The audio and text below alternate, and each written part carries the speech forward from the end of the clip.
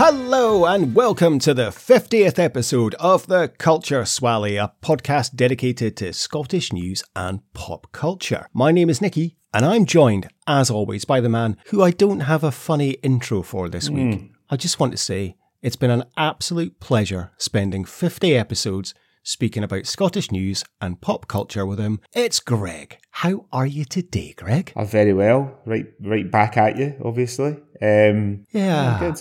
Thanks. Good. I've been Good. as well as it being our 50th episode sort of birthday this weekend. It's also been it's also Paul McCartney's birthday. It was his birthday yesterday, the same day as my daughter's. So she was quite pleased to find out that she shares a birthday with Sir Paul. But I think I was telling you I had to drive them to the Dubai's theme park, Riverland, or Motion Gate yesterday. So I had a load of kids. There was like 7 kids. So my wife and I took 2 cars because we couldn't get all of them in one car. And my daughter was in my wife's car, so I had all these kids that I didn't know all that well. So there's about 1 million conversations going on all at once. And one of them mentions a song, and they said, oh yeah, that was on Jaws 2. I was watching Jaws 2 the other day, and I'm thinking to myself, I don't want to interrupt, right? I'm very aware of the fact that my contribution isn't welcome. I'm just there to drive them, right? So I don't say anything, but I'll think to myself, I don't remember any songs that you would remember of Jaws 2. Do you know what I mean? There's obviously, there's the theme music, the Jaws theme music and stuff like that. So they're talking about it back at, oh yes, and then one of them starts singing the song, and it's the song One More Time, that one. What, by Daft Punk? Yeah, and I'm like, that's not in Jaws 2. So like I have to interject at this point, and I said, did you say that song was on Jaws 2? And they were like, no. I said, what did you say? Trolls 2. Ah. I was like, oh, I thought you said Jaws 2. And I'm like, no. So I just kept myself to myself for the rest of the journey. Yeah, probably the safe. Yeah, to be on the safe side. Yeah, I was quite surprised when you mentioned that Jaws 2. Like, it's a deep cut for 14-year-old girls to be watching. But yeah, okay. There was actually 2 boys and 2 girls. So one of the boys is from Aberdeen. I'm not going to say his name because I'm about to mug him off a bit here. But he was sitting in the front with me, and I think one of the girls in particular, I think he was quite keen on perhaps impressing. But he's talking about how when he's gone on roller coasters when he was younger, he's burst into tears and cried and all this kind of thing. And I'm thinking, when I was 14 and I was trying to impress girls, I would be talking about crying at roller coasters. And he was talking about how he cried during an episode of Stranger Things and all this kind of thing. And it is obvious to anybody that's ever had their eye on somebody, regardless of whether it's male or female, whatever, that he fancies this girl, right? It's clear to my daughter that he fancies this girl. And I was thinking, kids are just not the same anymore as they used to be. No, but then is it a case of, I would say maybe later on in life, showing your emotional side is very good and beneficial. Yeah. In fact, I was just earlier today, I was telling my wife a story that I'd heard, and I kind of welled up as I was telling her this story. I'm 41. I had to think about that.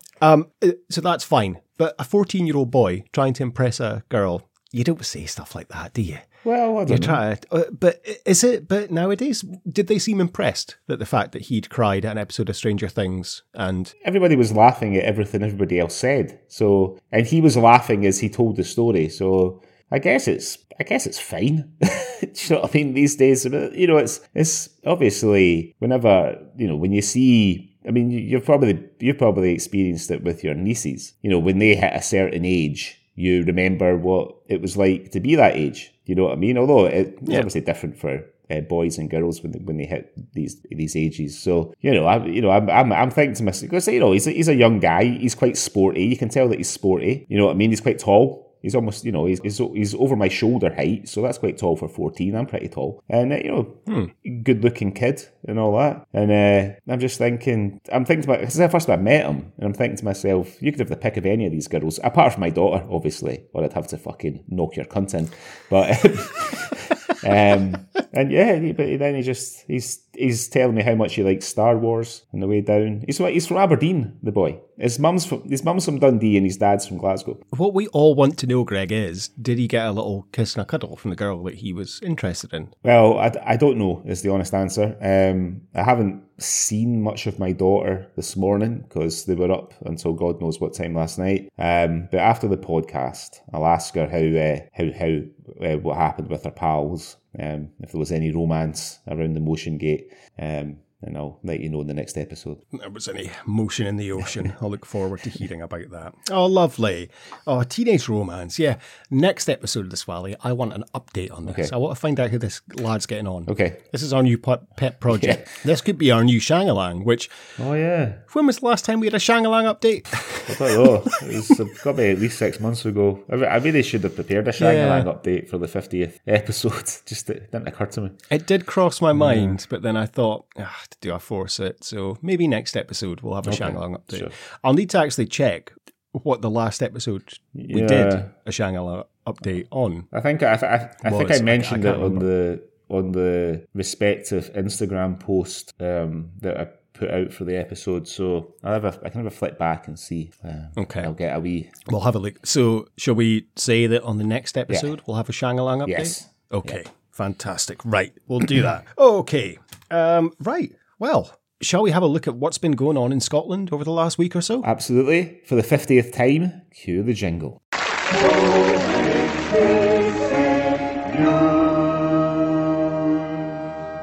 Hello, this is the Outer Hebrides Broadcasting Corporation, and here is what's been going on in the news. Okay, Greg, so what have you seen this week in Scotland that has caught your eye and you want to share with all of our listeners? Well, we've mentioned a couple of times in the last few episodes how there hasn't been a great deal of sort of Swally-centric news because life's a bit serious, at the minute, kind of late spring 2022. There's a lot of horrible shit going on. But for whatever reason, this week, there seem to be loads of Swally-centric stories.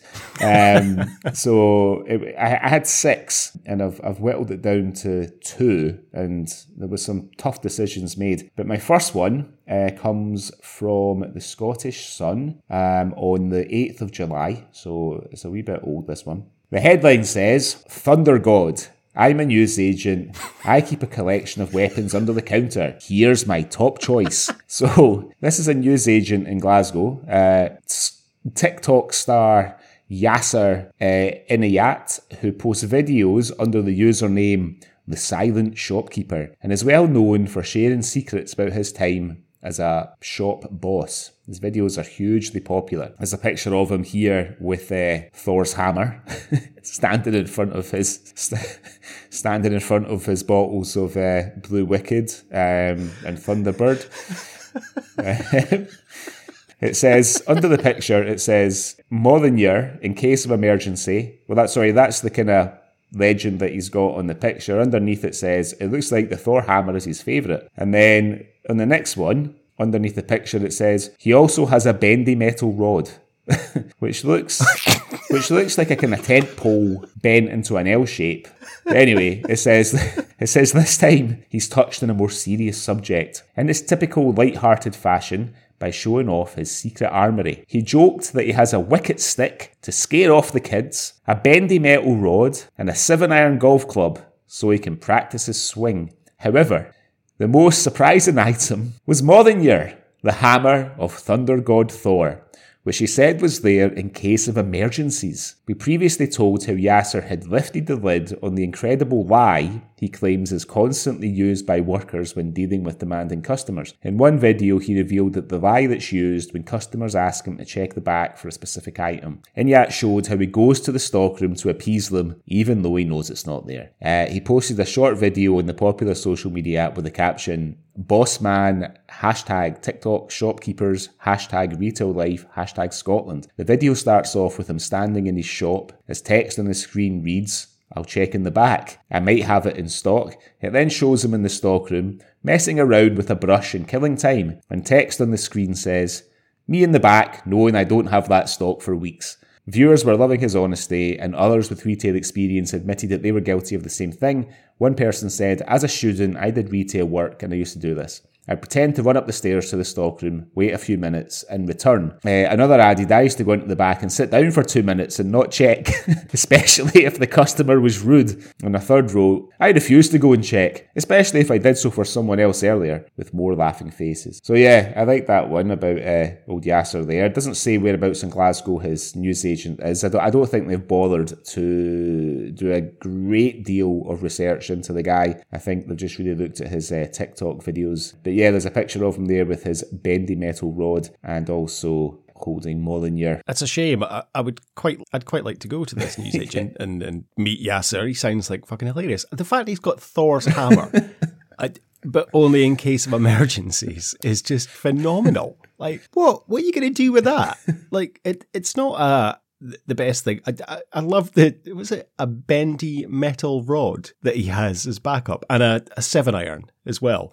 Yeah, that's fair enough. Like, most people would have like a baseball bat or a cricket bat or something, but he's got a bendy metal rod and a 7-iron and Thor's fucking hammer.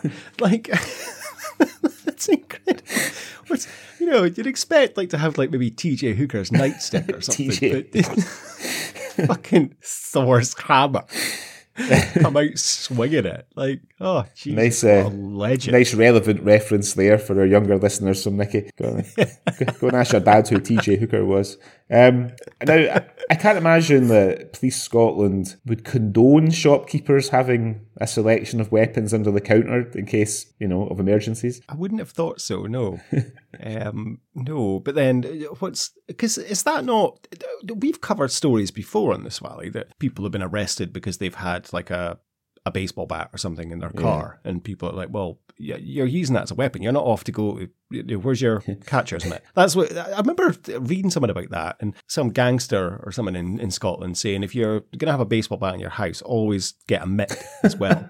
Because then it looks like you are properly playing baseball. Like, but if you've just got a baseball bat, then you're obviously up to no good. Especially if it's filled with cement, like the guy in Falkirk. Yeah, exactly. Yeah. He could get away with that maybe by saying he was just a Marvel fan and he's got Thor's hammer in his shop, but and the golf club for practicing his swing. I don't know how we'd get away with a bendy metal rod. I love the fact it's called a bendy metal rod as well. Like, it's so descriptive.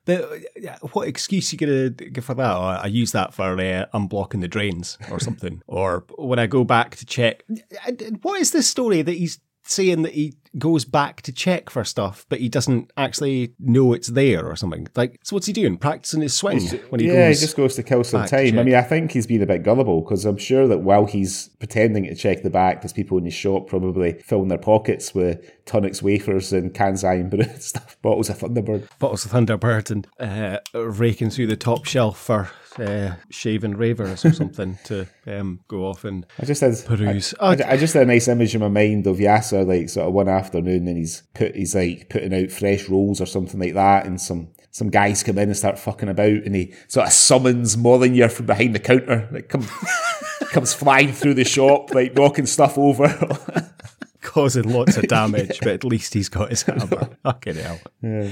What a legend. Indeed. Oh, Yasser. I really want to go and visit that. I want to go in to see his newsagent and just see him with his bendy metal rod. I'll put a link to his TikTok videos up on our Instagram page and Twitter, so everybody can have a wee look. I'll look forward to looking at that. Thanks very much. Oh, brilliant. Good lad. So that's my first story this week. What's yours? What you got for us? Okay, my first story is about a Scotswoman.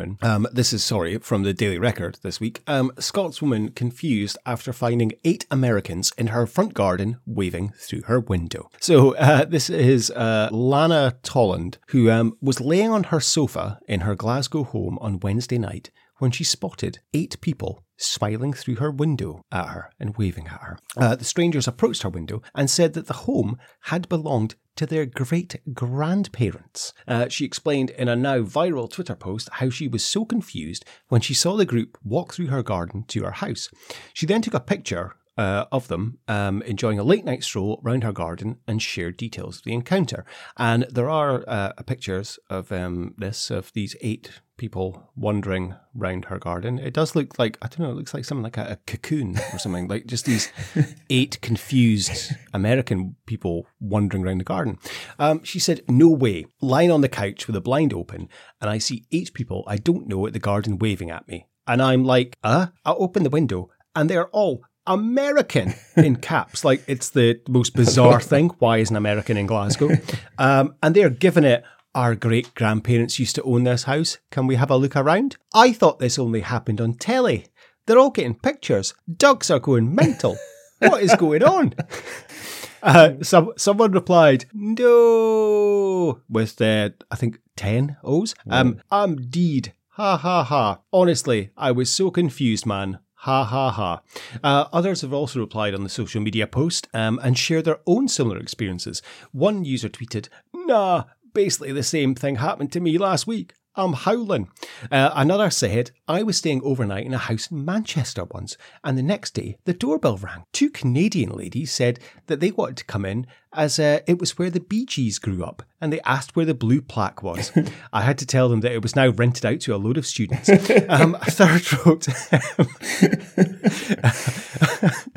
third wrote, it happened to us in our cottage. His father was born there.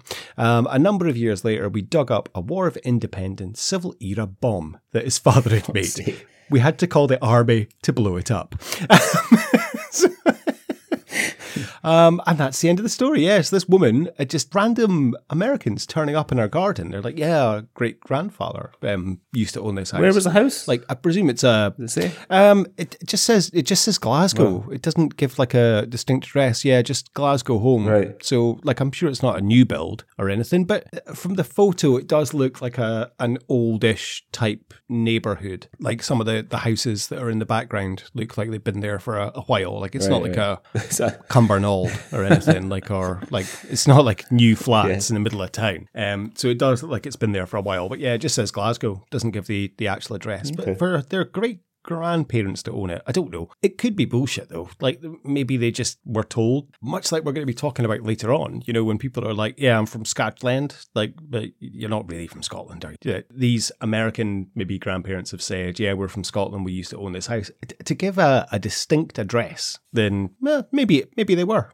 Who knows? Yeah, don't know. That's what I mean. It's quite funny, isn't it, that they would just walk, like, you know, rather than trap the door, the first thing they think to do is go up and peer in the window, see if anybody's in. Are you there? Can you imagine that, though? You're lying on your sofa, like, watching, I don't know, Take the High Road or something, and all of a sudden, there's like 8 Americans just peering through your window. A video of Take the High Road bloopers. I should have said River City to make it more current, sorry. But yeah, that's a hell of a surprise. Yeah. But yeah, just random people turning up at your door.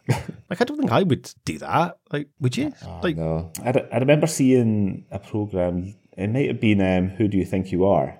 And it was Robert Llewellyn who played Crichton on Red Dwarf. And he went with the production team to his old family house that I think that he essentially grew up in. And the owners let them in, and he went to see the bedroom that he shared with his brother and all that sort of stuff. And I remember thinking, you know, as somebody that owns the house, it's a bit, because it's like your house, right? It's your house. You've bought it, or you're renting it, whatever. You've made it home. But you'd always have the memory that, because if you buy a secondhand, if you buy a house, unless you buy a brand new house, the chances are people have lived in it before. You've lived in it.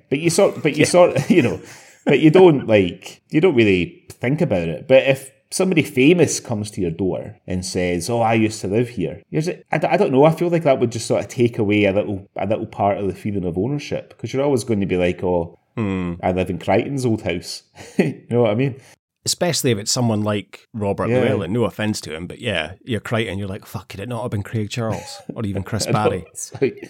Maybe Danny John Jules even, like, but is Robert Llewellyn the best? Like, you're kind of wanting to have Paul McCartney turn up at your house. Yeah. Or could you imagine if it was like James Corden or something? You'd be like, I would sell the house literally the next day if it turned out I was living in like James Corden's old house. Did you ever see the Carpool Karaoke that when James... I don't watch anything that James Corden's in. I can't stand the fact. I can't stand them either, but I saw it. I think this might have been the thing that really that really put me off him once and for all. But he was driving around Liverpool with Paul McCartney, doing carpool karaoke, and they went to Paul McCartney's old house, and then obviously the owner, Robert Llewellyn, was there. Robert Llewellyn was there. The owner obviously knew that Paul McCartney had lived there. It wasn't like a shock. I think the owner had lived there for like 30 or 40 years. But they let them in, and you can tell that Paul McCartney's thinking, why the fuck am I doing this? Why am I humouring this excitable fucking rotund arsehole? But, he's... I never should have married fucking that Heather. She took half my money, and now I'm having to do this. Fucking Heather Mills. So Paul had a quick look around the kitchen, and it's like, oh yeah, I remember we used to have a thing over here and something over there and blah blah blah. Oh yeah, James Corden's like, oh wow, this is amazing. And I'm thinking, is it? No, is it amazing, James? I'm not sure it is amazing. It's mildly interesting, perhaps, but it's definitely not amazing. Oh dear. Oh yeah, I used to live here, yeah. I used to be a newsagent round the corner that had a bendy metal rod under the desk. Yeah. The owner had this like ancient like Norse weapon that you could summon from anywhere in his shop. Oh dear. Okay, Greg, so what else have you seen this week in Scotland? Okay, well look, I wasn't going to do this one because I know that we've had a lot of stories like this, but it's sort of quite on brand for the podcast, although we never set out to find like 10 news stories about guys wanking in their cars. We just when we had this idea to do the podcast and to do some local news before the review. But for whatever reason, there just seems to be a bit of a sort of fashionable thing to do in Scotland. So the head, again, as you may expect, it comes from the Scottish Sun on the 11th of June. Video nasty, Scots kilt shop launch probe after van driver filmed performing sex acts on himself in front of shocked onlookers. The footage was captured by a shocked couple in Aberdeen as the driver was parked outside their home. The clip appeared to show the driver performing a sex act on himself. It is understood the driver was delivering kilts around the city at the time the video was taken. Hopefully he had delivered all the kilts. He was seen parked in the van at the side of the road. McCall's Highland Wear, the company whose van appeared to be seen in the footage, have since launched a probe into the video. When asked about the clip, the shop said they are currently investigating the situation and are aware of the video. McCall's Highland Wear has yet to issue a comment though. As the driver was filmed, the women filming the video could be heard saying, "That's so inappropriate." Now, I used to live in Aberdeen, right? And I used to live in Scotland. That's quite, as a first response thing to say to seeing somebody wanking in a van outside your house, that's so inappropriate feels a little low. Do you know what I mean? Like a bit low balling it. I can't imagine that'd be the first thing that the people I know would say if they saw that. The disgusted couple who filmed the driver opened the window to confront him and shouted at the man, asking, "What are you doing?" After realising he was being watched, the van driver turned his engine on and drove off. The pair were left stunned at the end of the video. One of the onlookers said after the incident, "I hope he washed his hands before he dropped the rest of the kilts off." That's the whole story. Short. I won't say sweet, but certainly short. Now, somebody sent this video to you without you asking, and you shared it with me. Yeah. I mean, I only watched it for a short time, but I don't... It's not a long clip. I can't imagine that the investigation will take too long for McCall's to carry out. It's a fairly cut and dried case. Well, I wasn't quite sure because obviously it's a McCall's van, so I knew it was Aberdeen shop. But the accents sound like more Dundonian. Right. Like, so I wondered if it was filmed in Aberdeen. And of course, you can't really see where it is. It's just like in a little lane. So I wasn't sure where it was, but if it says in the news article it was filmed in Aberdeen, then fair play. Yeah. I completely agree with you. The woman, that's so inappropriate. Like, you wouldn't say that though. Who says that? You'd be like, look at that fucking manky cunt. He's having a fucking wank. Like, you would say that. You don't be like, oh, that is so inappropriate to be wanking in your van outside our house. Like, say something. Yeah. And fair play, the guy opens the window and shit, "Oi!" And the guy's like, oh, fuck. Like, and I love it. He puts his phone away because he's obviously been looking at porn on his phone. And he tucks up, puts his phone away, and then drives off. Like, oh, poor guy. He's just having a wank, like, in his van. I mean, yeah, very inappropriate. And you don't do that, like, right in the eye line of a window. Surely, if you're in Aberdeen, you would drive down, like, the beach or something, or the harbour. Like, if you were that desperate for a wank, like, I mean, we've covered this in the Swally before. That guy that had taken a Viagra. Oh yeah, and it was that like was in Aberdeen pain, as well, wasn't so it? He had to wank. It was Old Meldrum. it was in Aberdeen. It was. I think it was in a supermarket car park. Was, or something, wasn't yeah. it? Like, so you do that. You don't drive like right outside somebody's window and have a wank. Like, surely. That's, yeah. But here, fair play. McCall's have got a good bit of publicity out of this. Yeah. I know, I think whoever coined the phrase, there's no such thing as bad publicity, maybe didn't own a clothing rental business. and have an employee who was caught masturbating in public whilst delivering said clothing.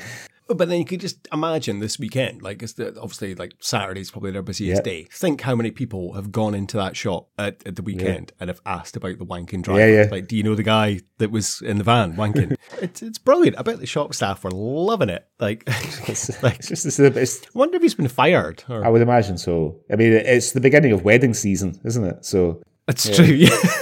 Wedding season will be cranking up, if you'll forgive the unintentional pun there. So yeah, I don't know. I mean, I'm trying to think. Now, McCall's, I think, are the ones on School Hill, right? At the top in the corner of... No, McCall's is on Bridge Street. Yes, that's right. That's where I got my kilt from, McCall's. Right. Yeah. All right. Did you go and collect it yourself, or did somebody drop it off? No, I collected it myself. It was my I think it was my 21st birthday present from my mum. My kilt. No, I collected it myself. I didn't get it dropped off. Well, very wise. So yeah, I thought it was to be on the safe side. Yeah, because I knew 20 years later there'd be a guy wanking in a van. I mean, who's to say that's the first time? You know. No, I think the one on School Hill, that was Alexander Scott's. That's no longer there though. We because we walked past it the couple of weeks ago, and it's it's no longer there, because that's where I thought I might go and get my my hat, but they were shut. No longer there, unfortunately. So I suppose maybe Aberdeen's not that flush for Highland wear rental companies. So. Well, I guess because they're all wanking in vans, so I guess that's why. It's a sad demise, but what to do? Yep. Well, we won't linger. I feel like we've done the whole wanking in a car thing to death, so maybe that'll be the last one for quite a while. Okay, yeah. Until next week when we see a story. I'm trying to think, because we had the one you mentioned earlier about the guy getting busted in the Aldi car park in Old Meldrum. We had the one about the guy who was watching a lady in Edinburgh taking her messages out of the car and couldn't could not say, but forgotten about that. He tried to say he was trying to swat a bee or something like that. Yes, he was. Yes. And we had the naked guy, naked lorry driver on the Livingston Road, just by the side of the road, kind of banging one out. There's probably more that I've just forgotten. Just speaking about transport wanking, because we also had the picture. Oh yes, yes, indeed. I don't know if we include if you're just including wanking as a whole, or if it's just transport related wanking. Then I think we had another one as well. I'm sure. There was one more. I'm positive. I don't know. I need to look back, but I'm sure there was another wanker we've had on the podcast. But that's a bit of a trope. So yeah, probably until we'll leave it for a couple of years. Because actually, I did say maybe about 10 episodes ago, I did say I was on a wanking ban, because I think it was like 3 episodes in a row that I had a story about a wanker. Yeah. So we need to stop. We do. That, so. I mean, we might have enough for a special episode if we want to take like a week off. You could just edit together all the wanking stories. We certainly could, actually. A place filler. A wanking special. Yeah. I won't do a best of the news this year. I'll do a wanking special instead. Could open ourselves up to a whole new market. Anyway. All right. Well, that was my second story. What's your next story this week? I've got a wonderful story, Greg, that sort of encapsulates, it gives actually Scotland a bit of a bad name. Right. Like, we're often known as a nation for being kind of tight. And I don't think we are as a nation, really. But however, this gentleman is not doing us any favours. So he is a gentleman called Kevin Sherwin, and this is from the Scottish Sun today. He is Scotland's biggest Eurovision fan, and he is saying this is why we should host it next year, because it makes sense. So this is Scotland's Eurovision superfan is launching a campaign to have the show staged in his home city so he doesn't have to pay to travel. His life revolves around the Glitzy Song Contest since he first attended in 1994. Every year, Kevin books up to go to the host city, and he says he has splashed out at least £51,000. That's a very kind of accurate number, clocking up around 40,000 miles. That's not bad, Kevin. It's like just over £1, £1.10 a mile. That's okay. But now the BBC are in talks to stage the event in the UK next year, because obviously Ukraine, they're not able to host it because of current situation. So because the UK came second this year, the UK is going to host it, probably. So the BBC are in talks to stage it in the UK, and he believes that Aberdeen is the perfect venue for the event. Kevin, 61, reckons the Queen could even host attendees at Balmoral, and they could sup world-class whiskey from local distilleries. But he also said, this could save me at least £2,000. The real reason. I love the thought of not having to go anywhere for a change. It would be my dream come true. So this is the start of my one-man campaign. I'd love to have some sort of official role, so I'm putting myself forward as an ambassador for Aberdeen. It's thought that Glasgow is the hot favourite to host Eurovision at the Hydro in 2023. Okay. But taxi driver Kevin believes there's only a handful of cities that could be in the running. He thinks that only Manchester, Aberdeen and Glasgow have venues big enough and a space in the calendar to give organisers the 6 weeks they need to set up. Kevin said, why shouldn't it come to Aberdeen? We've got Scotland's biggest indoor arena. Is that, do you think that's right? The P&J, we went to that. Like, do you think that is the biggest indoor arena in Scotland? It's not bigger than the Hydro. I thought it's not, is it? No. We've got Scotland's biggest indoor arena and loads of hotels within walking distance. I didn't see many hotels within walking distance there. We have the infrastructure. You don't. And everything that goes with it. It's something I've joked about before, but it could really happen. Kevin believes that the Queen's summer home would be the perfect place for the launch night. He said, everyone from all over Europe would love to go to Balmoral. It would be out of this world. Someone needs to get in touch with the Queen and get this sorted. Well, Kevin, you put yourself as forward as the ambassador. Why don't you get in touch with her? Kevin has been to 15 capital cities, and he has met stars, including Graham Norton and Terry Wogan. Wow. He is told how his calendar runs from May to May because his year starts when the show ends. His visit to Turin was the 23rd Eurovision he has been to, and he said he might retire if it comes to Aberdeen. He said, it would be the perfect swan song for me. I don't think it would get any better. But it will never happen again in my lifetime, so it's probably the ideal time to bow out. But when I say that every year, I get caught up in it all again. So who knows? Well, Kevin, good luck to you. I hope it does come to Aberdeen. It'd be amazing if it came to Aberdeen, but let's face it, it's going to go to Glasgow if it goes to anywhere in the UK, I would think. I've just fact-checked Kevin's statement, and the P&J Live is indeed the biggest indoor arena in Scotland. Wow. I mean, it's massive. Like, it is big. I mean, we were there a few weeks ago, and it is big, but I would have thought, as you said, the Hydro would have been bigger. It's Scotland. It's the P&J Live's biggest one in Scotland. It's the 5th biggest in the UK. So Kevin's talking shite when he says there's only 3 places in the UK big enough to host that. So because he said Manchester, Glasgow and Aberdeen. Well, he's forgetting the O2. So the Manchester Arena is the biggest one in the UK. It holds 21,000 people. The O2 Arena is the second biggest, only just. It holds 20,000. Then Arena Birmingham, which is in Birmingham, you'll be shocked to know, is the 3rd biggest, and then the Resorts World Arena in Birmingham is the 4th. Then it's the P&J Live in Aberdeen. Then it's the First Direct Arena in Leeds. So the Hydro is not even in the top 5. So Kevin's correct. Wow, I'm really shocked at that. Like the P&J is the biggest kind of capacity in Scotland. Yeah. That's good to know. Like, and obviously in terms of indoor arena. Yeah. obviously, if you're having outdoor, obviously you've got Hampden and Murrayfield and, I mean, Ibrox. Did you see, we didn't cover it on the news, did you see the guy taking a fucking fall from the top deck at Ibrox at the Harry Styles concert? That was a fair play. Thankfully, he's alive and he's okay, but Jesus. I think a woman broke his fall by the sounds of things, else it could have been a lot worse, because I did read a story about a lady who was there with her daughter, who he landed on. He landed on the lady. Luckily, her daughter was a nurse, and she gave him CPR and sorted him out. And he was out of hospital the next day. He was all right, but... it's incredible, yeah. Like, and that's when you see the footage of him just dropping, you're like, holy shit! Like, that's a fair fall. Like, how does that happen? Like, well, bizarre. I don't want to get on the conjecture bus, but I imagine that he probably had quite a lot to drink. That was how he fell.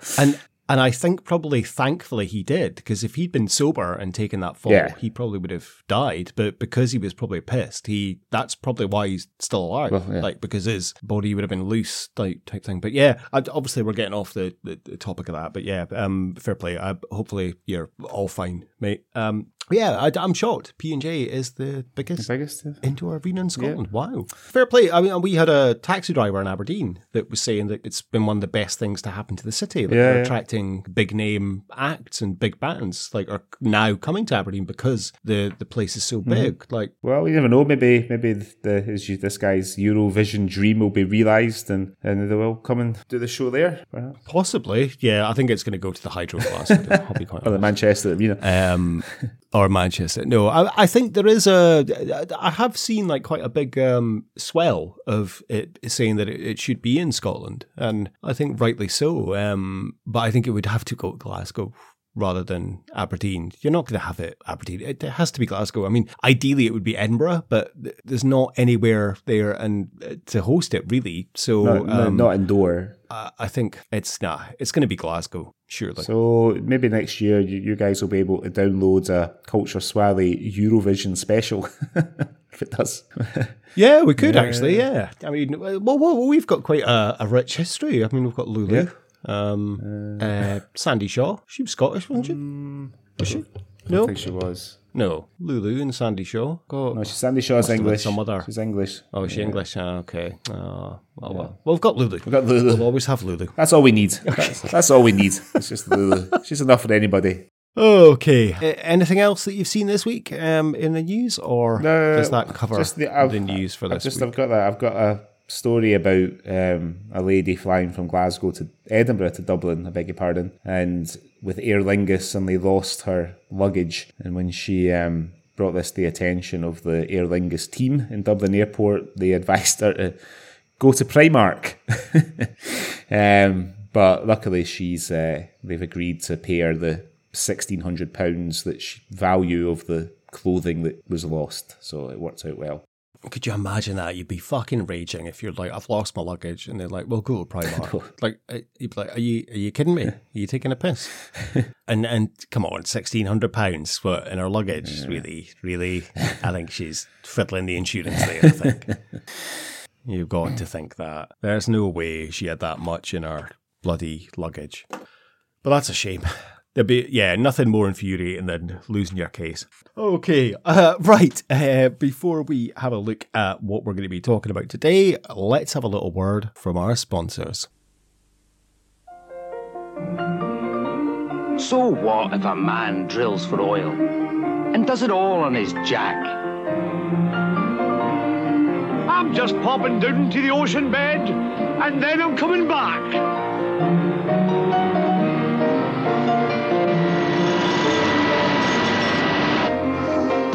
No, when it comes to lubrication, you have to do something more. It's the man who comes up with Tartan Special. That's who I'm rooting for. Support your local hero and his Youngers Tartan Special. Okay, so it's as I mentioned at the start of the podcast, it's our 50th episode. We've got something very special, or we think is very special, to discuss on today's podcast. So, Nikki, do you want to introduce? Yeah, Greg. Well, as you say, 50th episode. So we thought we were going to do this earlier, but then we decided to save it for the 50th because what we're going to talk about today is probably what is often regarded as one of the best Scottish films of all time, and one of the best British films of all time. So written, directed by Bill Forsyth. It's 1983's comedy kind of drama Local Hero, starring Peter Riegert, Dennis Lawson, Fulton Mackay, and Peter Capaldi, and of course Burt Lancaster, making his probably only appearance on the Culture Valley. It tells the story of an American oil executive who is sent to the village of Furness to purchase the town and surrounding property for its company who want to turn it into an oil refinery. Filmed entirely on location in Scotland and in Texas as well, and featuring an amazing soundtrack by Mark Knopfler of Dire Straits fame.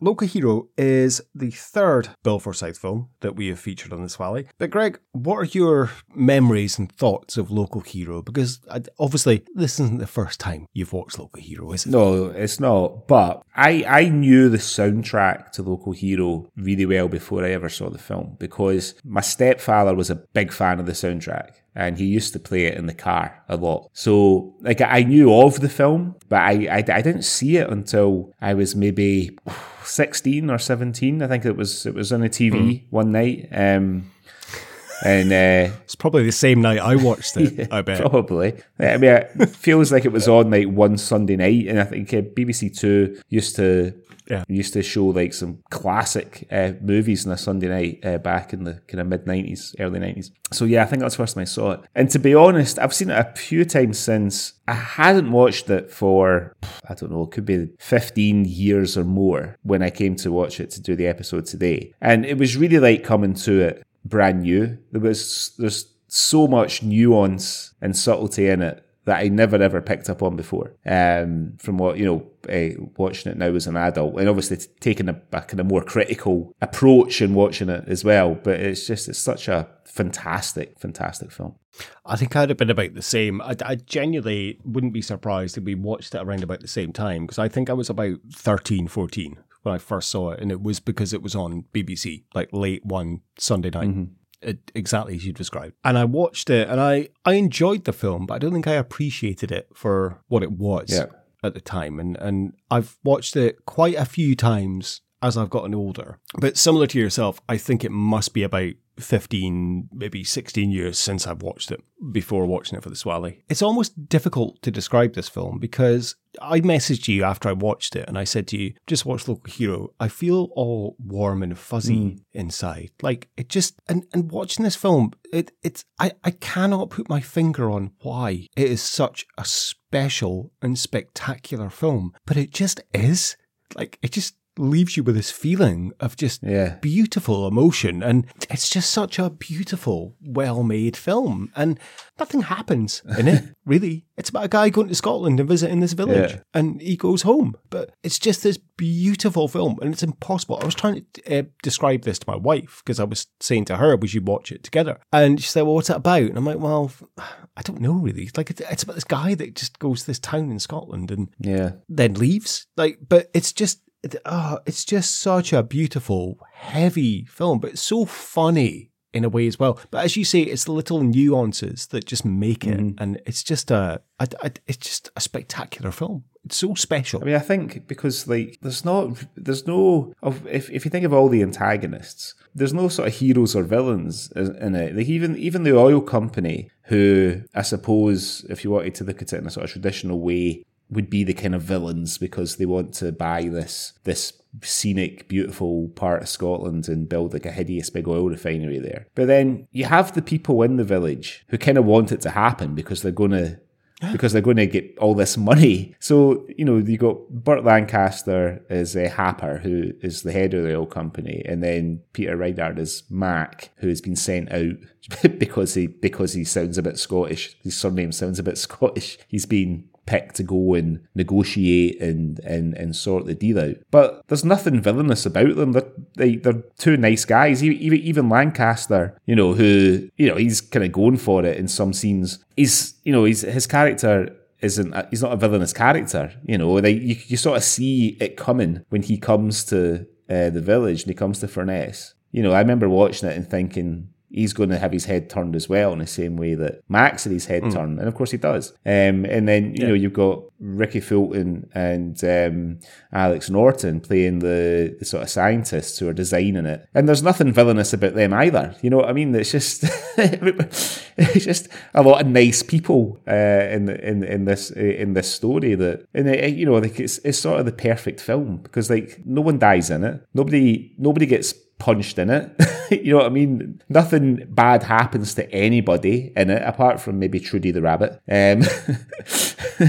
Exactly. Yeah. You know what I mean? It's just, yeah. But no, you're right. It's what I'd put in my notes is like, it's like a family film because there's no violence, there's no nudity, there's hardly a swear word. I think there's like 2 swear words in the whole film. And one of them is bugger, which is hardly. It's such a gentle film, but it's not really a family film because kids would probably find this quite boring. And as you say, the only horrible bit is, Trudy the rabbit. Like, and I couldn't believe that watching it this time. I'd forgotten about that. It's just so nonchalant. Like, we cooked the rabbit. And I'm like, holy fuck. It's unbelievable. He's like, but his leg's broken. You can see from the bones. It's so matter of fact the way Stella's like consoles him, like, sorry, are you upset? No, we cooked it in a slow broth for 2 hours. It's like wine. But it just happens, and it's so just matter of fact, but it kind of just works in the film. But I was horrified when it happened. You're right though, it does kind of, it just, this small town just kind of takes everyone in. Like genuinely, when I watched this week, I actually put in my notes, I was like, this is just like a comedic version of The Wicker Man. Like it's but you know what I mean? Like it is though. Like when when he goes to the shop to buy the dry shampoo and stuff, it's just like it's like The Wicker Man, but not it doesn't have a bad ending. He doesn't end up with him being burned in a Wicker Man. I mean, it does have a bad ending because he ends up back in Euston, but and we'll come on to the ending later because that's something that was a bit ambiguous. But it's kind of like The Wicker Man. Like he just gets sucked into this place in this town, but everyone's just so lovely and nice. Like even the guy painting his boat. It's just everyone. It's and do you want me to paint the phone box a different color for you? Like it's just because he's obviously the only person in the whole town that uses the phone box. Like it's just such a gentle film. And as you said, there's no bad person. Like it's such a nice twist that you have the evil oil company want to buy this village, but all the villagers are fucking desperate to sell. And even the priest, did you notice the priest? That's Malcolm from Desmond's. Even he's like, and it's such a nice little twist that he's like, from Nigeria, or I can't remember what it was, but but he has a Scottish surname as well, same as Mac, and jokes about it. But he's just the whole town is desperate to sell the village and make their millions, and they're all planning whether they're going to buy a Maserati or a Rolls Royce. I like how, because like in a lot of ways, the story is a bit of when I was thinking about it at first, I was thinking, well, it's sort of like a critical kind of comment on capitalism. And obviously, like at that point in the 80s, especially in the UK and in like Wall Street, Reagan, like you got Reaganomics in the US, you got Thatcher in the UK, this kind of yuppie culture and everything. And when you see Mac in his apartment in Houston, he obviously lives in an amazing apartment for the time. You know what I mean? He's got his rechargeable briefcase and all this kind of stuff. You sort of think, well, it's sort of like a bit of a, and then you have Mac's journey coming from Houston and falling in love with this quite simple way of life that the villagers have on the coast. There's that great scene after the Ceilidh with him and Dennis Lawson, who plays Urquhart, and he's he's sort of drunkenly trying to talk Urquhart into swapping lives with him because he's being completely seduced by the town and the way of life at that point. And he's like, I'll stay here and run the pub and you can go to Houston. But it's not really like a massive sort of damning statement on capitalism because, like you said before, all the villagers want to make money as well. So even though they have this sort of idyllic, like sort of nice, gentle life by the sea, the thought of having £1 million in the bank and driving a Maserati very much motivates them. Even the old ones like Gideon, the boat painter, and all that kind of thing.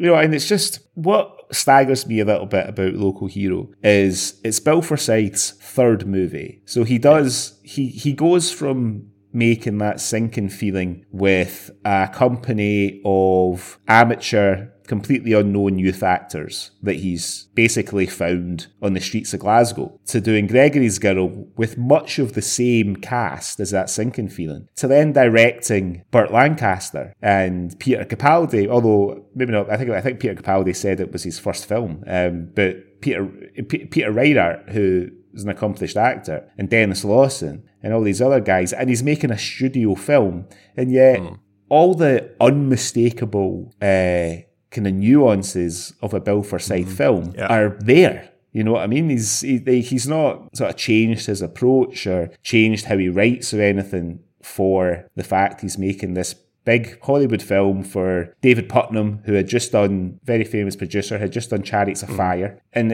all the things that I know that you and I, and certainly others who are big fans of Forsyth's work, all those little things are there, all those little throwaway little lines and little surreal moments, and you know what I mean? It's just, but it's the little things, as you mentioned. It's like Ricky on the motorbike, and I mean that was Gordon Sinclair genuinely riding that bike every time. And it's funny the first couple of times you see him, and then every time they step out of somewhere, you're waiting for Ricky to come bombing past, like, because you know what's going to happen. It's like as you said, it's like the rabbit in Gregory's Girl, or some of the little nuances in Comfort and Joy, and that's what makes a Bill Forsyth film. And it was so pleasing because I don't know if you watched the link I sent you, the Film Connections thing, and they had John Gordon Sinclair, and he said, I think, like, Bill maybe felt sorry for me, like, because he didn't pay me much for Gregory's Girl. So he was like, do you want to come up for the summer and just ride a motorbike around and, you know, just be in a few scenes?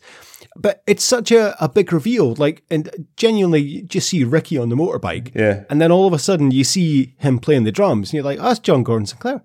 Oh, it's Ricky. Oh, he's the guy on the bike. Like, because he's always got his helmet on. So you never know it's him and it's such a big reveal. And he's got what, like 2 lines when he's speaking to the punk girl who is in love with Danny. Like, it's such a beautiful reveal and so subtle, but that is what Bill Forsyth does so well. Yeah. And it's beautifully done in terms of that.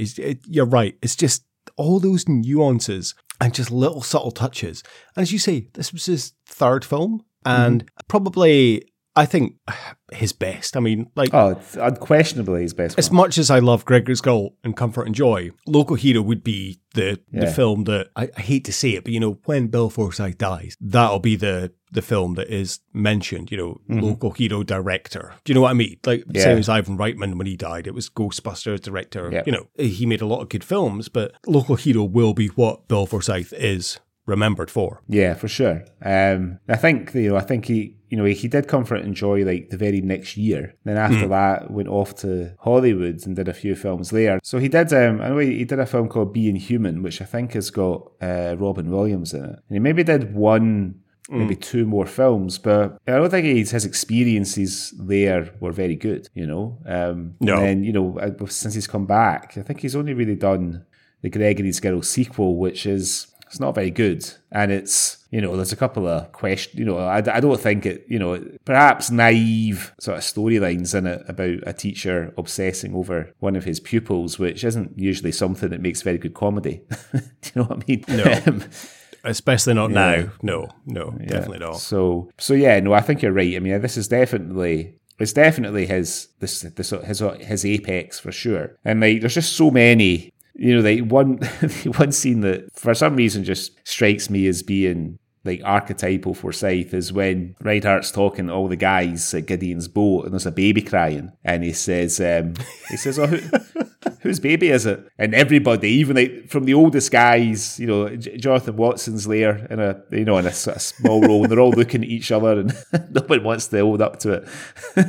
Exactly, as you say, that is one of the scenes that I would say is just typical Bill Forsyth, just a random, and that's the whole point. This film, it's nearly 2 hours long, but it feels perfectly paced, but it's filled with like random scenes like that. For example, the baby, or the scene where they're waiting for Ben to make his decision, And it cuts to them in the tea room, in the lunch room of the hotel, and they're listening to the music. And he's like, "I've never liked this music." He's like, "Why did you never mention this before?" Gordon, can this music be turned off? Oh yeah. Don't you like this? No. You mean you never liked it? No. So even when you first came here, you didn't like this? No. Well. Like, it's such a random scene, but it just works so well. Like, it's just cut in there. And then when you have even Ben having his feed, and you've got Peter Capaldi, Danny, like, serving, and like, do you want some roast potatoes? Yeah, more roast potatoes, some Brussels sprouts as well. It's so fucking random, but it just works. It's so funny. I love Dennis Lawson in this. Although I think his certainly like the first sort of half of the film is brilliant. You know, he's fantastic, and he's no less fantastic in the second half. But we don't see quite as much of him in the second half because the focus shifts a little bit. You know, when we meet more, we get a bit more Fulton Mackay and a bit more Rydart and stuff in his or Mac rather in his how he's fallen in love with Furness. But certainly like the first few scenes when Danny and Mac arrive at the hotel, he's leaning out the window and stuff talking to them, and then he's serving them breakfast, and then they go next door to the lawyer, and he's a lawyer for the town. He's like, yeah, I'm sometimes I'm a taxi driver as well. Yeah, but it's not until you watch it maybe a second time you pick up on stuff like that. Like when he is collecting their breakfast plates, and he's like, "Oh, the accountant. Oh yeah, he lives. He's next door. I can tell you for a fact he'll be in about 15 minutes." And like when you watch it again, you just pick up on that. Yeah. And then what's the whole point with the guy banging on the roof as well? That's another Bill Forsyth thing. And he tells him to stop. And then when he's away to shag Stella in the office, and they both take their shoes off and put them in the in tray. And then he's like, "Okay, you can start again." Again, why? Yeah, it's just for whatever reason, it just makes sense. You're like, well, of course they'd put their shoes in the in tray. I don't know why it makes sense, but it does, you know. But yeah, I mean, and the thing watching Dennis Lawson in this, obviously, it's well known to all that he's Ewan McGregor's uncle. But and I don't know if this is just my mind playing tricks on me, but they seem to share quite a lot of the same mannerisms, and even like the way they sort of talk. I mean, maybe not so much Dennis Lawson now, but I mean, imagine he was probably maybe in his early 30s or something like that when he did Local Hero. I don't know. I see it. As I say, it could just be my mind playing tricks on me, but I felt like I saw a little bit of a kind of younger Ewan McGregor in there. No, I could see that. But he's very charismatic and does have some of the similar mannerisms. I mean, yeah, he's fantastic. So why do we think he's not? Why do we think Dennis Lawson has never had the career that that a lot of other Scottish actors have had? I mean, he's always been pretty much a supporting actor, right? Yeah, but then he kind of strikes me as the type of person that can't be arsed with it. Like, you know what I mean? Like, he does come across like his character, like Gordon, can't really be arsed. I'll do enough to get by, but I can't be really. He's brilliant. And in this film, he is incredible, like acting-wise, but I don't know. I think he just kind of couldn't be arsed. I know that sounds condescending in a way, but I genuinely think that's probably why.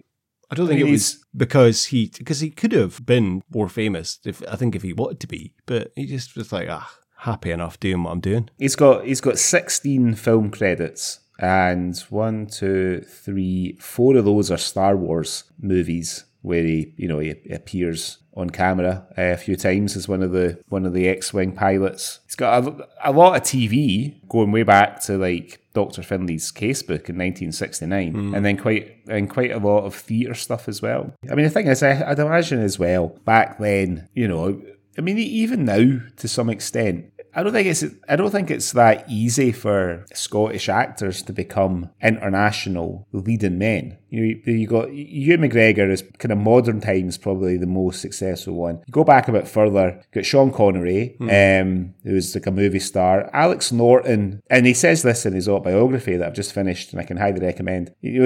For the longest time, he never really sought out lead parts. He was quite happy to do like supporting roles in movies and films and stuff. Obviously, he's one of the leads in Succession now. You mean you said Alex Norton, but you mean Brian Cox? I mean Brian Cox.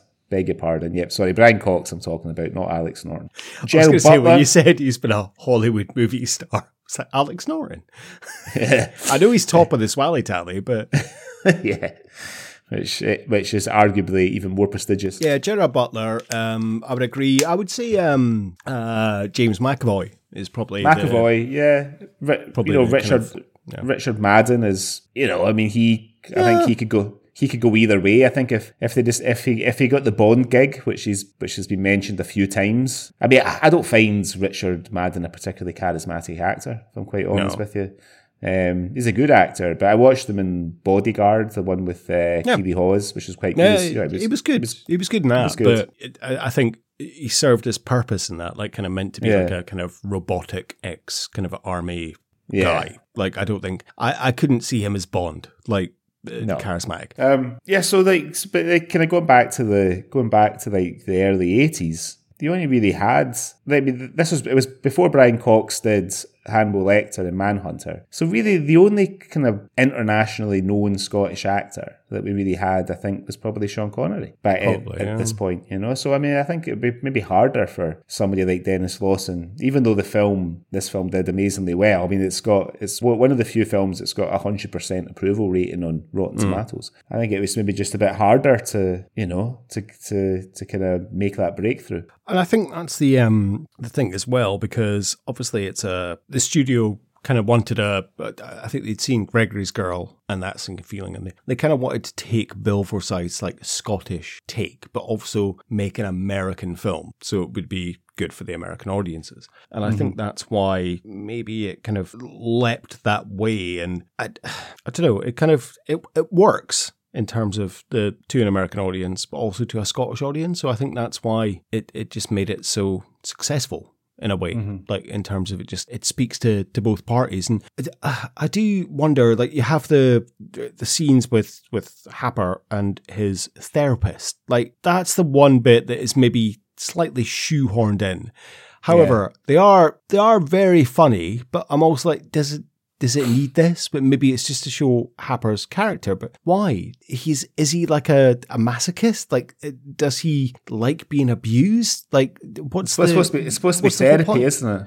It's supposed to be some kind of abuse therapy. Yeah, but then why? Like, he's giving abusive phone calls whilst he's cooking scrambled eggs and stuff. Like, I don't. That's the one part of the film I'm kind of like, I could do without that. Like, it doesn't really need to be there. Yeah, I feel like it's for Forsyth perhaps sort of trying to show the eccentricities of some of these like Rupert Murdoch type kind of modern 80s ugly art rich head of CEO type corporate guys and the kind of weird things they spend their money on perhaps, and it's a bit of a comment and exaggeration of that. Maybe. I agree. I mean, the very, very last one, when the guy's like spelling out motherfucker on the window, did make me laugh. They made me laugh quite a lot, and it's making me laugh now just even thinking back to it.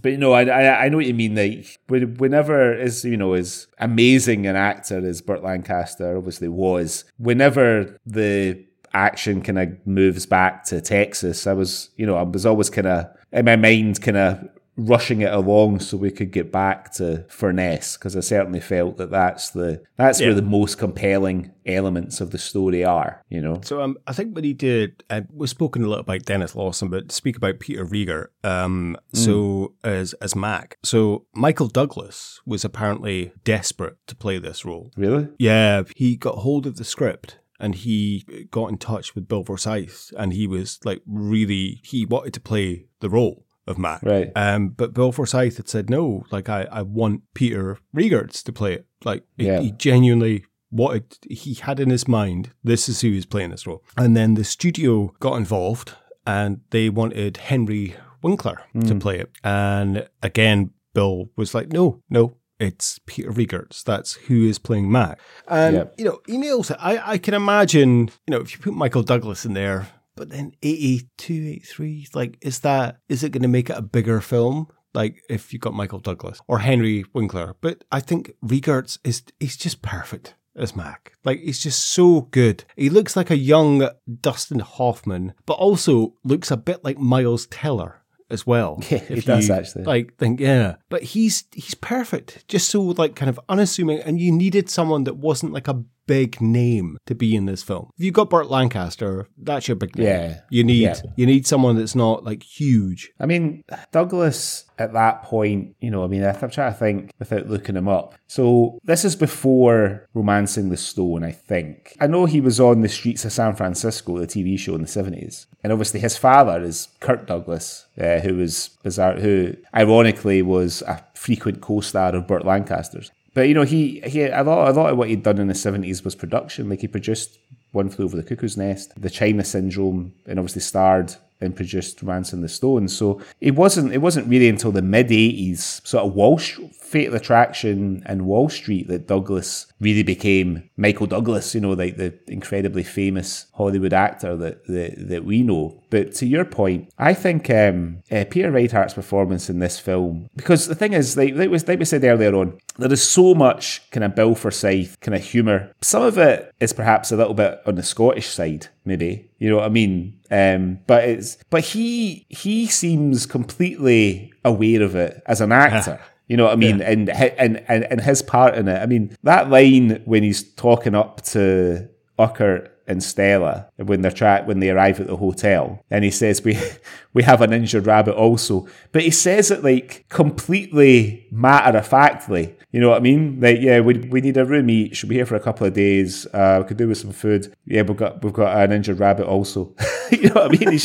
I think he's absolutely brilliant in it, and he just seems to have totally understood the assignment. You know what I mean? Yeah. He knew exactly he seemed to know the role really, really well. And you can tell that, especially by the end of the film, you can tell he's having a fucking great time with all these other actors and stuff and being there.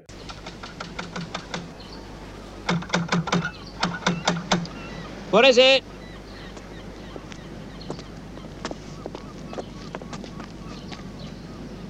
Sorry to trouble you so early. We'd like to check in and maybe eat something. A breakfast isn't till 8. 7 in the fishing season. It's not the fishing season. We check in anyway. We've been on the road all night. We have an injured rabbit also. His interaction with, as you said, like earlier, the what was his name? The guy in the boat, Gideon. The guy that's painting the boat, and the Russian guy, Victor. His interaction, but him and Peter Capaldi together, they're so just, they bounce off each other. Like, it's so funny to watch the two of them. And yeah, you're right. He's just perfect. I couldn't imagine Michael Douglas doing that role, like, and being as funny and as natural as he is, Because you know, someone like Michael Douglas, I would imagine grew up in a very wealthy background. You know, probably he grew up in Hollywood. His father was one of the most famous actors in the world for a while in the sort of 40s and 50s. Probably grew up in Beverly Hills and all that kind of thing. Whereas I'm making an assumption here, Peter Reithart probably came from a much more regular kind of normal background. So I think that helps him. And I think Douglas probably just wanted like 8 weeks playing golf in Scotland. You know what I mean? Probably, 8 weeks of golf and getting paid for it. So to talk about Peter Capaldi and his character, Danny, do we think that Marina the mermaid fucked him off and he then became Malcolm Tucker? Possibly. It's quite possible. I could have done without that scene of him kissing her webbed feet. So Marina, she's a mermaid. obviously. Like, that's the implication. She is a mermaid because they say that she can hold her breath. And the whole point of Alex Norton, when she could hold her lungs for a very long time. She has webbed feet. She implicates she lives in the sea. And then there's a whole point where they're speaking about the sea lions. And they said that they used to be mermaids. They were wrong. Like, she's a mermaid, and that's the fantasy kind of land of Local Hero. And the fact that they effectively enter the village through fog, like they have to stop before they enter because of the fog. So that's we're thinking that this place is like a fairy tale land. It's like Brigadoon. Like exactly. That is exactly, and I think that's what Bill Forsyth kind of based it on, Brigadoon. Like, this is like a fairy tale land. You have to go into the fog, and mermaids exist, and it's so special and wonderful, though. I think Peter Capaldi's one of these people who they have to sort of grow in to the way they look, because as a young man, he's quite unusual looking, Peter Capaldi, especially when he smiles. He does a big broad smile and all that. I mean, you know, as he's gotten older, you know, he's become a lot more distinguished looking and stuff. But I think as the role of the kind of awkward, sort of gangly, occasionally hapless, but incredibly intelligent Danny, who speaks all these languages, and you know, and then when he arrives, he's basically got nothing to do. Danny, has he? He's got nothing to do except, you know, try and find Marina on the coast and just sort of knock about for Ness, whereas Mac is kind of doing all the, certainly in the first kind of, towards the end of the first act at least, he's doing all the work, if you can call it work. Trying to negotiate with Urquhart and nail things down. Here's a wonderful fact for you. I know we covered this on episode 2 of The Culture Swally when we did Gregory's Girl, and we said that the chip shop they go to is called Capaldi's because it was named after Peter Capaldi's father or cousins, that owned the chip shop. So, and then Peter Capaldi is obviously in Local Hero, and in Comfort and Joy, Peter Capaldi's father was the ice cream consultant. So Peter Capaldi has a link through the kind of Bill Forsyth trilogy of Gregory's Girl, Local Hero, Comfort and Joy. So that's a little Capaldi fact for you there. Yeah, I saw that on the Movie Connections program. Oh, okay. But yeah, I feel like I might have known that. Did we talk about that when we did Comfort and Joy? I can't remember. I think we might have done. I know Gregory's Girl, I definitely mentioned Capaldi's as the chip shop, and maybe Comfort and Joy, I might have mentioned that, he was the ice cream consultant. One thing I would say about Bill Forsyth's film as well, and it's something that is very commendable. The women are always like kind of mysterious in a way. Like, so if you have like Gregory's Girl, Claire Grogan, for example, and even Comfort and Joy, Claire Grogan's character, she's very mysterious, kind of, you know, Bill Patterson's character is always kind of trying to hunt her down and find her. And you got Deke Hepburn in Gregory's Girl too. And in Comfort and Joy, you've got Marina and Stella. And they're both very mysterious, but very powerful women. And it's almost a great point of Bill Forsyth's filmmaking that these female characters are very powerful, heavy, kind of driven women, but very mysterious in a way. Like, very, like, for early 80s, very kind of, I don't know what I'm looking for. The word I'm looking for, but, you know, foreshadowing, kind of very powerful, kind of the way he's done that. Yeah, I mean, that's they all his female characters have got it over all the guys. You know what I mean? They have the guys figured out. You know, I mean, I think it's sort of. I think Gregory's Girl was probably the best example of that, and Claire Grogan's character in Gregory's Girl, and the kind of the way that the date is manipulated, and all the girls that Gregory meets that night before he gets to Claire Grogan, they're all exactly as you describe, very confident, very sure of themselves. know exactly how to manipulate this staff boy or this staff guy or whatever to get what they need, to get what they want from them. Yeah. I mean, I can't really think of many other male writer-directors that portray women like that so consistently. Especially in the early 80s as well. Like, it's a testament, and it's so beautiful to watch. Like, they're so great. So who is the local hero? Who's the local hero in this film? Well, that's it. I mean, that's the sort of ambiguity of the whole film, isn't it? It's, like it can't be Mac because he's not a local. Is Urquhart the local hero? Are his motivations supposed to be admirable and noble, or is he meant to be just another example of this sort of early 80s kind of greed? It's just, it can't be Danny because he's not local either. It's really hard to tell. Who's your thoughts? I don't know. It was a genuine question. Who is the local hero? Gideon, probably. Gideon, maybe, yeah. Gideon, probably local. No, I would say... is it Ben, maybe? Ben, actually. Yeah, you're right. Ben probably is the local hero. Yeah, he would be. I mean, he kind of saves the day at the end, really. We never find out how he saves the day because, as Forsyth said in that programme you sent me, that he couldn't think what Burt Lancaster's character and Philip Mackay's character would have to say to each other and how they would get to the resolution that he wanted to get to. So he would just have them in the shack and film everybody waiting about outside, wondering what's going on, and have them laughing occasionally and stuff, But then again, that's the beautiful thing of Bill Forsyth. Like, you have them in their shack, and then you have Peter Capaldi's character running over and coming back, and he's like, they want beef sandwiches, one with salt, one with mustard, like one with no salt. Like, it's so funny and beautiful the way it's done. Yeah. Like, but what are they saying?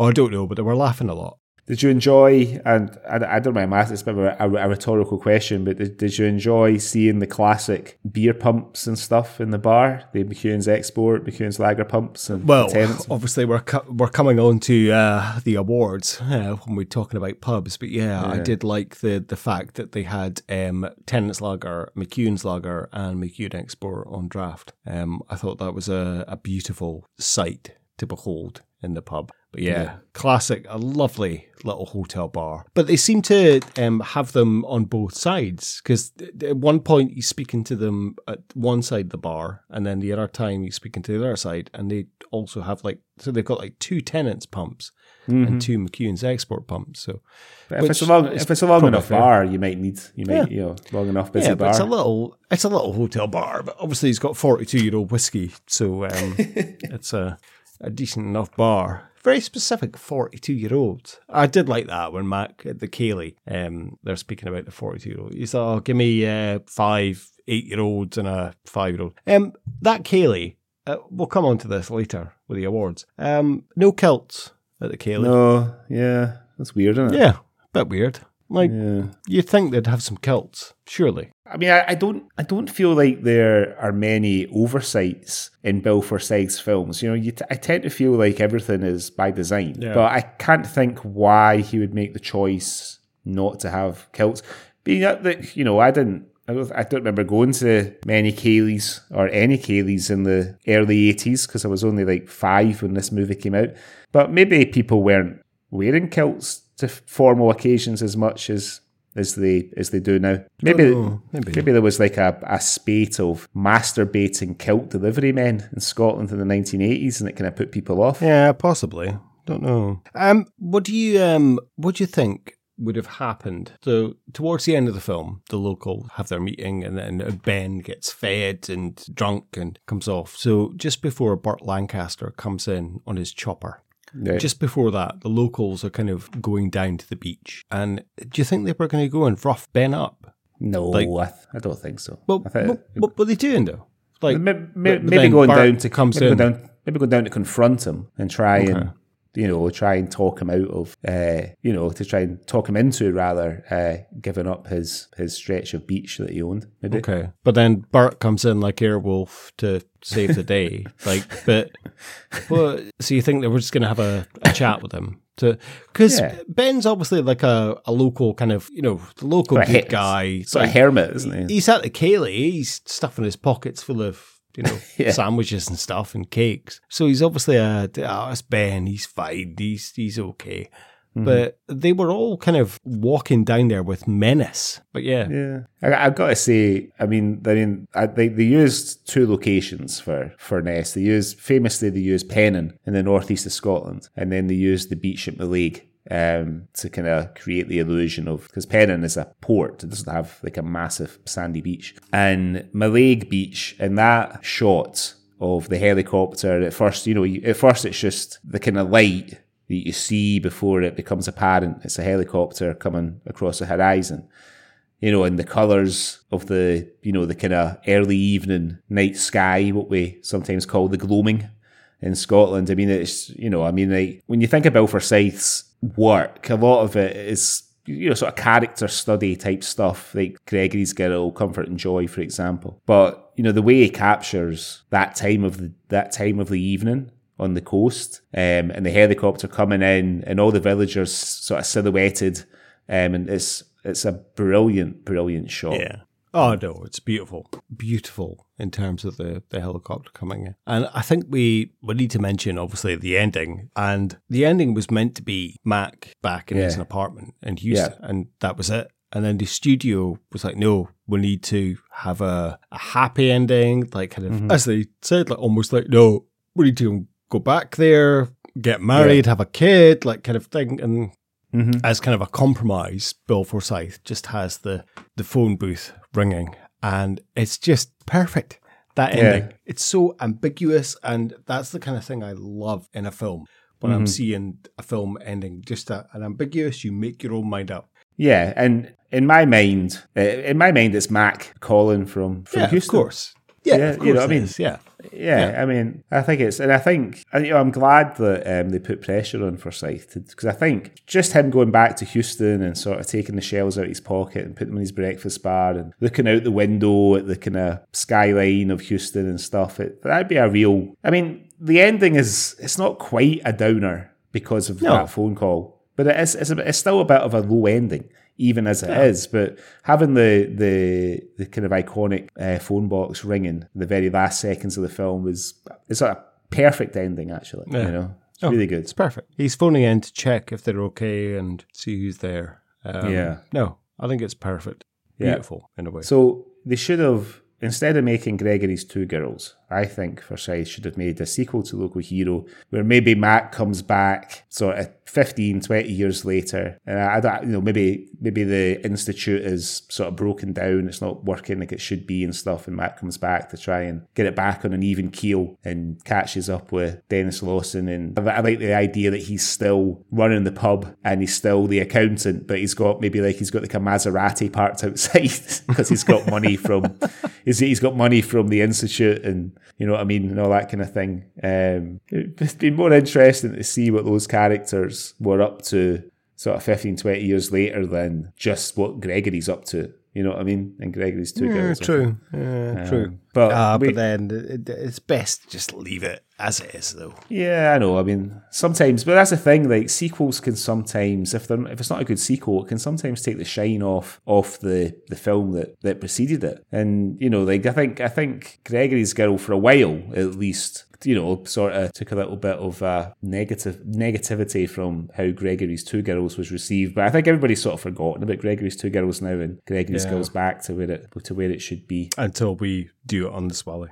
Until we do it on the Swally, yeah. Maybe our very, very last, if we decide to hang up our podcasting headphones, maybe our very, very, very last episode should be Gregory's Two Girls. Go out with a whisper. Okay, so just before we go into the Swally Awards, tell me honestly, have you been wandering around the house humming or whistling the Local Hero tune since you watched it? Yes, I have.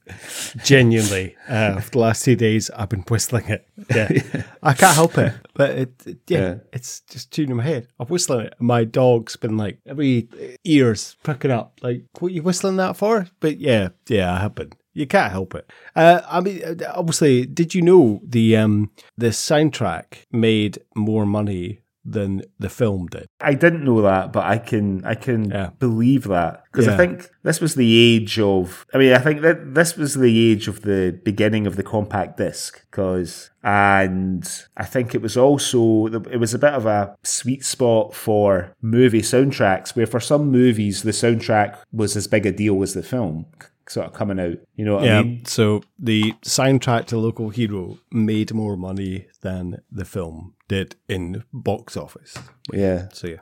Wow. Well, deservedly so. It's a very, very good soundtrack. And then apparently Mark Knopfler used to play as a Dire Straits concert encore. He would play like one of the tunes from Local Hero. Apparently, still does. Plays he plays Going Home as his last song when he's doing a concert. And Newcastle United, they play that as the team comes out.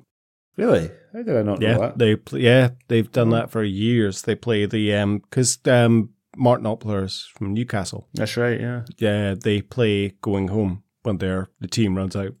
Well, there you go. There you go. Fun fact. Okay, so we'll put Local Hero through our Swally Awards. A few of the awards are a bit redundant this week. Yeah, they are. Yeah, I'll lead in with the one that very much isn't redundant, and that would be the Bobby the Barman Award for the best pub. Well, 21 pub. You have you've got Tennent's and McEwen's on draft. You've got a 42-year-old whiskey, and you've got Dave Anderson as a barfly. So without a doubt, I would genuinely love to go for a pint in that bar.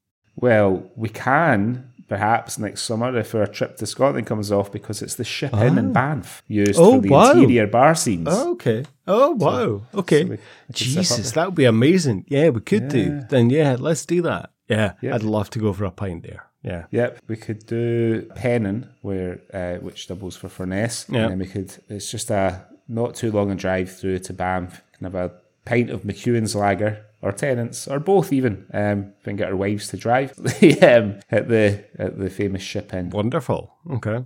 So we can't do the Hugh McGregor Award for gratuitous nudity, for there is none. Well, you got Peter Capaldi in the bath. You get to see his nipples. Does that count?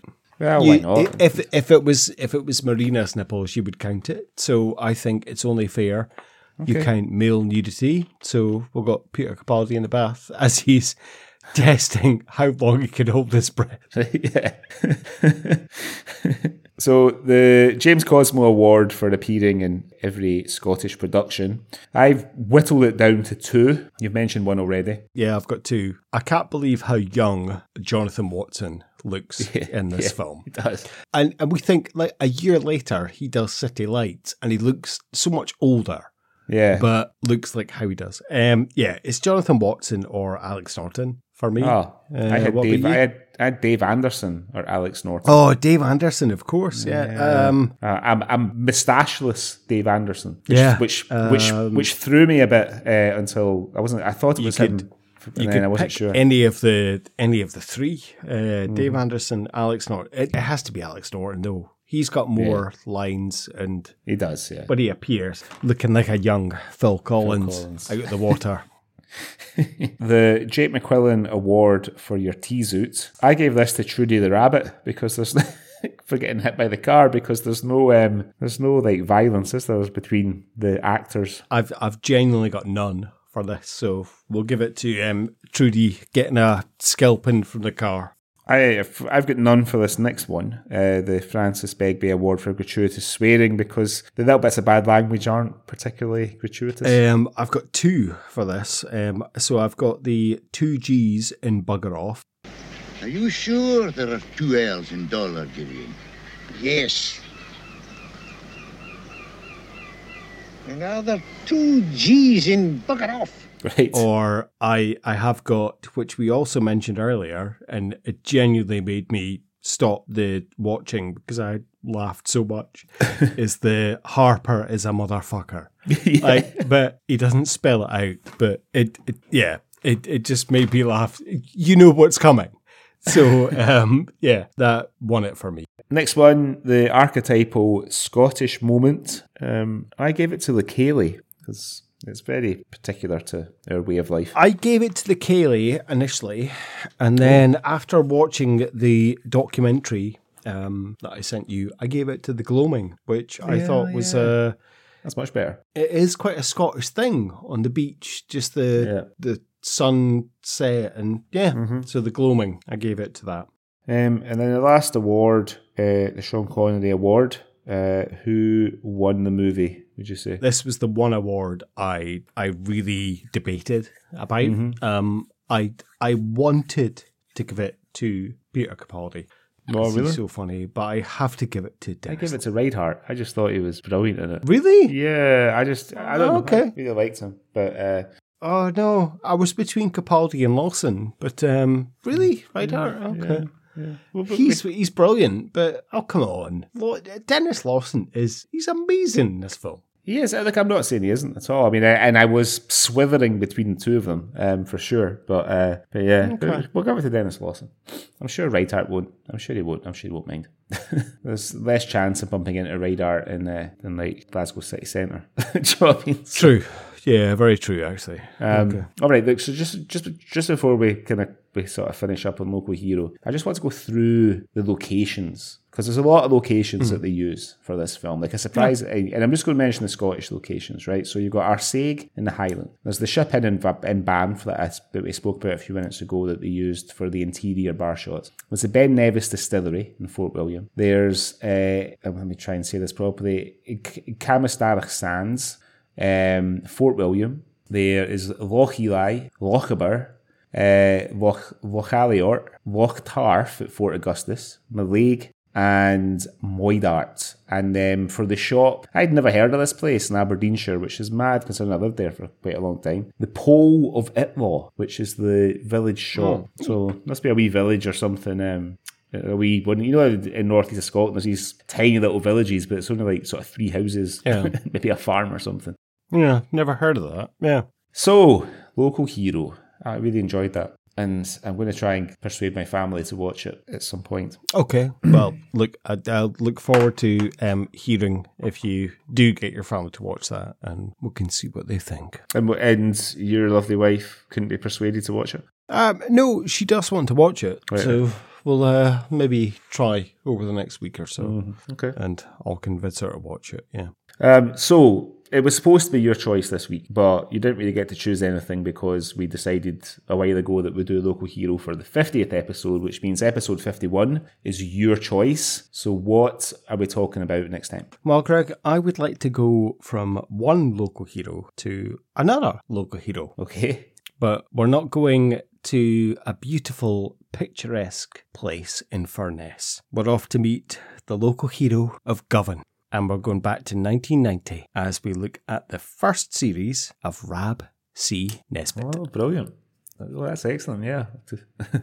So if any of our listeners want to watch the first series of Rab C. Nesbitt, it's available on YouTube and you can watch it before we speak about it next week. Excellent. Okay, yeah. I look forward to that. I've not watched that for maybe since it was on. Fucking years ago.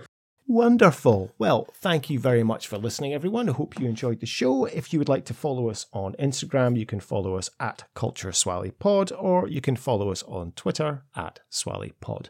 And if you have anything that you've seen in the news that you'd like us to talk about, or if you've got anything you'd like us to review, or anything in particular Scottish, or if you just want to get in touch and say hello, then please feel free. You can drop us a line on cultureswally@gmail.com. And similarly, if you feel free to give us a little rating, review, subscription on iTunes, or tell your friends, anything that you can help to help the podcast grow would be greatly appreciated. So, those of you who have been with us for a while, and I'm thinking about you, Henry, may remember that last year we had a website for a while before I fell out with Bluehost and their technical support team. So I can tell you that work has begun on a new website 2.0. The platform that I've chosen to use, which rhymes with bear pace, is not quite as easy to use and intuitive as Bluehost, but I'm learning all about it. So hopefully we'll have something up on there that we can put links to the episodes on, and links to some of our favourite stories, and maybe some some additional information about some of the stuff that we've covered in the Swally over the last 2 years. Okay, wonderful. Well, we'll look forward to seeing that uploaded very soon. All right, if I don't see you through the week, I'll see you through the windy. I have a proposition for you, Gordon. I know I may be a bit tipsy, but I want you to consider this seriously, okay? Okay. Okay. I want to swap with you. Everything. I want to stay here. Run the hotel. Do little bits of business. You can go to Houston. Take the Porsche, the house, the job. It's a good life there, Gordon. I pull down $80,000 a year. Plus, I have over $50,000 in mixed securities. I want you to have it all.